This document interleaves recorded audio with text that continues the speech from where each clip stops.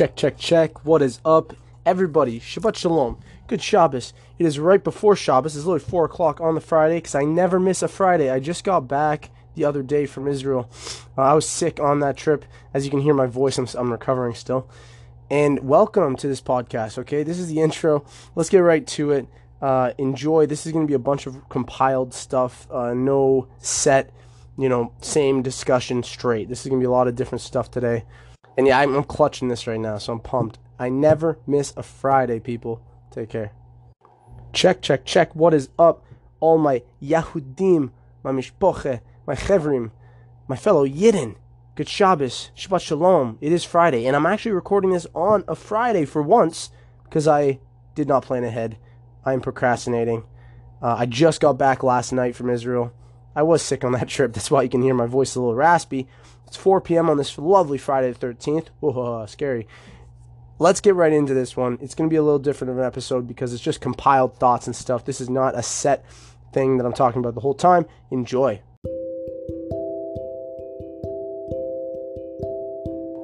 Hello, everybody. Welcome to the show. Welcome to another episode.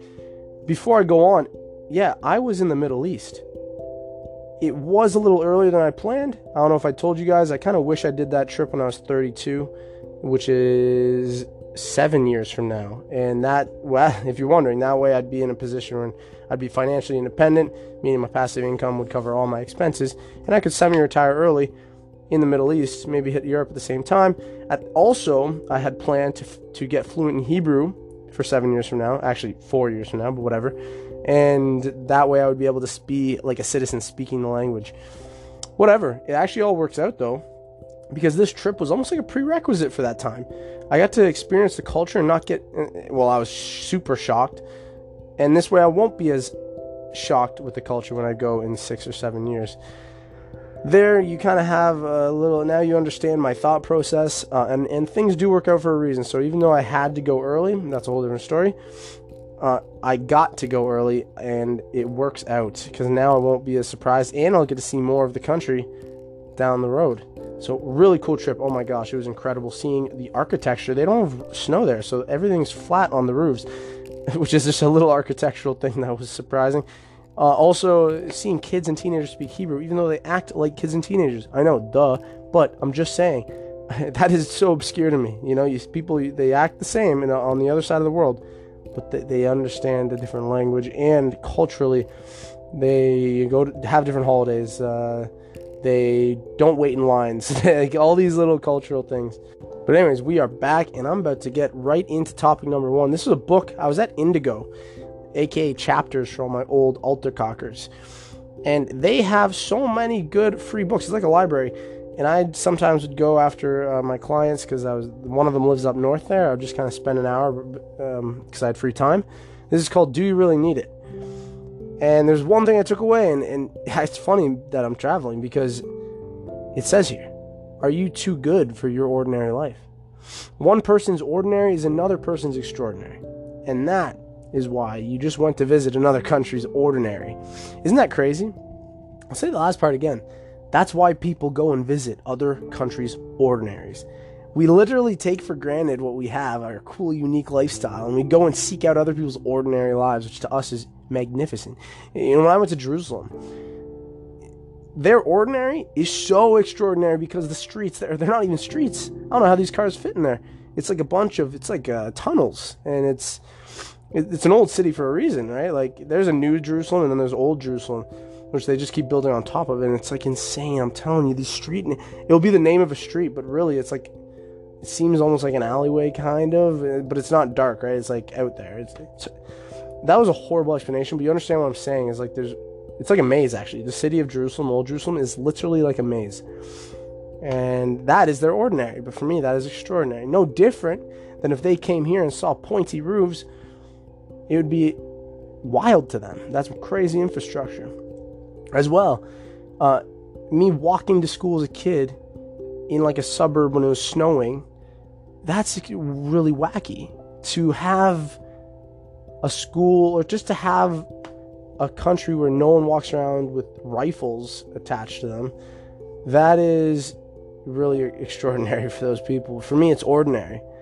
And the list goes on, all these tiny cultural things, like, and for them to have to wait a lot, and for them to have to, say sorry, and for them to have these little subconscious or like passive apologetic things. Like I was talking to my client today, there's something where I said like, no, you really don't have to do that. And they're like, no, I'm going to. And I was like, and then I said, no, really enjoy. You just have it. In Canada, we say things twice. And it's like when we say it twice, again, that's just how we do it. And then if a person still says yes or no, that really infuriates Israelis. So there you go. There's a million examples I could give you as to why I like that line there. Is, one person's ordinary is another's extraordinary. All right, I had a random thought here, and it looks like, holy, this is not just a random thought. This is a quite in-depth thought. And it's funny that we're still talking about Israel, because this was an Israeli movie. I was trying to learn Hebrew while watching this movie. By the way, bad idea. If you're new to language learning, don't watch stuff to learn the language. Don't listen to music to learn the language. I'm serious. Only for experienced people. It's all too fast, and there's slang and this and that. Now, this movie, even though it was schlock, it shined a light on something I thought that was really cool. So, a woman in the movie wants to go out with a guy. She has a child. She's a single mother. The man says he can't date her because of a reason that in the movie is quite unclear. Now, earlier in the movie, he had told her that his dad died when he was just a kid and he didn't grow up with a dad. We flash back to him rejecting her, and she says, I know your dad didn't die. He left you. She said, I can see the eyes of a sad child because I see it in my son's eyes. Her son didn't grow up with a father. She then says something powerful. Just because his father left when he was younger doesn't mean he's going to do the same thing to somebody. Now, however, this guy's so scared, clearly. He's so scared of doing that to another kid that he's closing himself off to a great relationship. Now, don't just think relationships. These subconscious fears because of baggage, they close us off to opportunities. Think about certain opportunities you've missed because of your past that traumatized you. And that really made me think, okay? I could relate to this. I already knew my fear of divorce was definitely due to growing up with, parents that were divorced. That's just a no-brainer. However, I started to connect some dots. I never thought maybe, just maybe, that my lack of wanting intimacy and my adverse feelings to wanting a family, kids, and a relationship could be because of this. I always thought, maybe I have low libido. Maybe I just love my work and maybe I don't need someone. Maybe, like, all these maybes. And I'm like, also, just maybe, I am scared of divorce and it's stopping me from all these amazing opportunities in my life. Just maybe I have negative feelings, okay? Just for lack of a better word, I just have negative feelings inside me. And maybe subconsciously, I don't want my future children to have those negative feelings that I forget I even have. Play that part again. Anyways, we're going to move on. That was very deep. Okay, there's a paradox that I said here, I think I coined. Which is very selfish, self-centered, and egotistic, but whatever. There's absolutely no way I coined this. But let's get into it. So some people, they don't like going deep. And when you ask them why, they get agitated or upset and irritable because the question in itself is going deep. So now you're just adding another layer to their suppression, of them suppressing wanting to go deep. It's a paradox because when they're upset about the question, one could ask again, why does that question bother you? And therefore the cycle will never end because it's too painful to confront their feelings and thoughts. We should coin that, like, the paradox of deepness, the paradox of enlightenment, the paradox of suppression, the paradox of pain. I don't know. So, should I prefix this? So, we know our physiological state changes when we imagine things. Okay, you guys know this, right? I leverage that. So, I picture moments so clear, so vivid that I want in my life, in that brief moment, I feel the serotonin, dopamine, adrenaline, blah, blah, blah. I feel it, and, sorry, typo. So when I've had enough of that serotonin, dopamine, blah, blah, blah, when I've had enough, and I leave it, and I come back to the present moment. I do this when I'm on road trips or in the car running an errand. This is so cringe, but I literally picture my partner in the passenger seat with me, and it just lights me up. I just picture my ideal partner with me, and I picture it so vividly, it makes me happy. Like I literally feel him in that moment. I know it sounds mashuga. You got to trust me. I picture other scenarios too. Like I'm at home, I'm davening. My partner walks past me while I'm davening, and I reach my arm out, give them like a side hug, and we kiss, or they kiss me on the forehead or something, or vice versa. And my children are just playing off in the distance. We hear them yelling and laughing or crying, and that just lights me up. There's a million other moments. I was cycling along the countryside once, and I just pictured me in Italy, or me out in Europe somewhere, or the Negev in Israel, and I pictured me cycling there, and even though it wasn't real, I just pictured it, and it lit me up. And like it goes on and on. I just find all these moments. I got another one here at the facility. Sometimes I'm working out. I got a lot of free time, so like I'll be done. I'll do an extra long cool down, and then I just chill and foam roll while I'm on my phone, and I think like, this is going to be when I'm retired. When I'm retired, I'm going to work out, take extra long, and then go on my phone, eat something, and maybe do it again. Just go and do a separate modality of training. And so in that moment, I feel retired. So people, there's a million examples, and I really, really, really urge you to start doing this. Imagine your dream life, little pockets of your day where you are living your dream life. That's what I'm saying. We already live our dream life in little bits and pieces. And so just savor that shit. I'm telling you, and then you'll feel so good. Like I do it all the time. So I'd like to pose the question: if my brain cannot tell the difference between real and fake when I imagine scenarios, then couldn't I do this the rest of my life and feel happy in those moments? That's a genuine question. I don't know, because I know it's not the same, obviously, but those moments by themselves can be extremely nachas felt, like full of joy in Yiddish. And it's just, a part of me thinks, like, if I'm happy right now and content just imagining, fantasizing, and living my best life, like, why stop? But it's kind of rhetorical, because I hear that voice of like, well, Zev, it's not the same. It will never be the same as the real thing. You go get the real thing. It's possible. But I'm like, just why? The question is why? FOMO? Fear of missing out? Is that what it is? Is FOMO bad? We got to actually start breaking that down. Is FOMO even bad?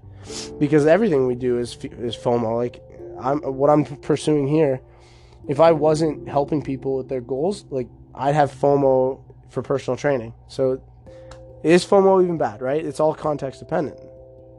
FOMO can be. Sometimes it isn't. I don't know. Okay, so let's move on. Here's a little story for perspective change. So my conditioner was stolen at the gym. Okay? Really, the downfall of my week. Okay? I was all upset briefly about it. But why would someone take conditioner? I was like, well, who would do that? Anyways, and I started to go inward, and of course, that's how I cope. And I realized that, one, I'm just borrowing the conditioner. That conditioner, it was never mine. Before I bought it, it belonged to someone else, the store. And now it belongs to someone else. It served me, and it's not mine anymore. Just like we borrow everything, okay? Nothing was ever mine, ever. Even the intangible, meaning our emotions, our personality, meaning our thoughts and beliefs, and our attitude. None of it is ours. It was given to us. So I am grateful that I got to use that conditioner. Okay? Second point. I paid $3 for that conditioner. Literally, it was on sale. What is that? I paid $3 to the School of Hard Knocks, aka I paid $3 to the School of Life. I invested $3 into the education of don't forget your shit in public places, pretty much. If we don't make money doing something, then we're spending money on life's tuition. I'm going to say that again. If we don't make money doing something, we are spending money on life's tuition, because time is money. Never forget that. See, everything is a learning opportunity. See everything as a learning opportunity, and you'll explore without negative feelings attached. I'm going to say that again, okay? See everything as a learning opportunity. Everything is a learning opportunity. When you explore the world without negative feelings attached, that's when you see everything as an opportunity, and that everything is an opportunity. All right, well, I'm going to get out of here. This will be a shorter episode because, again, I did clutch it right before Shabbos. People, next, we got some more just random Instagram stuff. Procrastination thought. A little clip from Jordan Peterson. Brandon Turner of Bigger Pockets has a good quote. More TikTok chokhmah coming. Let's do it. That's next week. Take care. Love you all. Shabbat shalom. Good Shabbos. Go hug and kiss your bubulas if you got them. Go hug and kiss your parents, your boobies, your zadies. Have a great week. Oh my gosh. And just enjoy it. I really do wish the best for all of y'all. You are amazing. You are loving. You are loving. Go spread that love that you have inside you. Bye.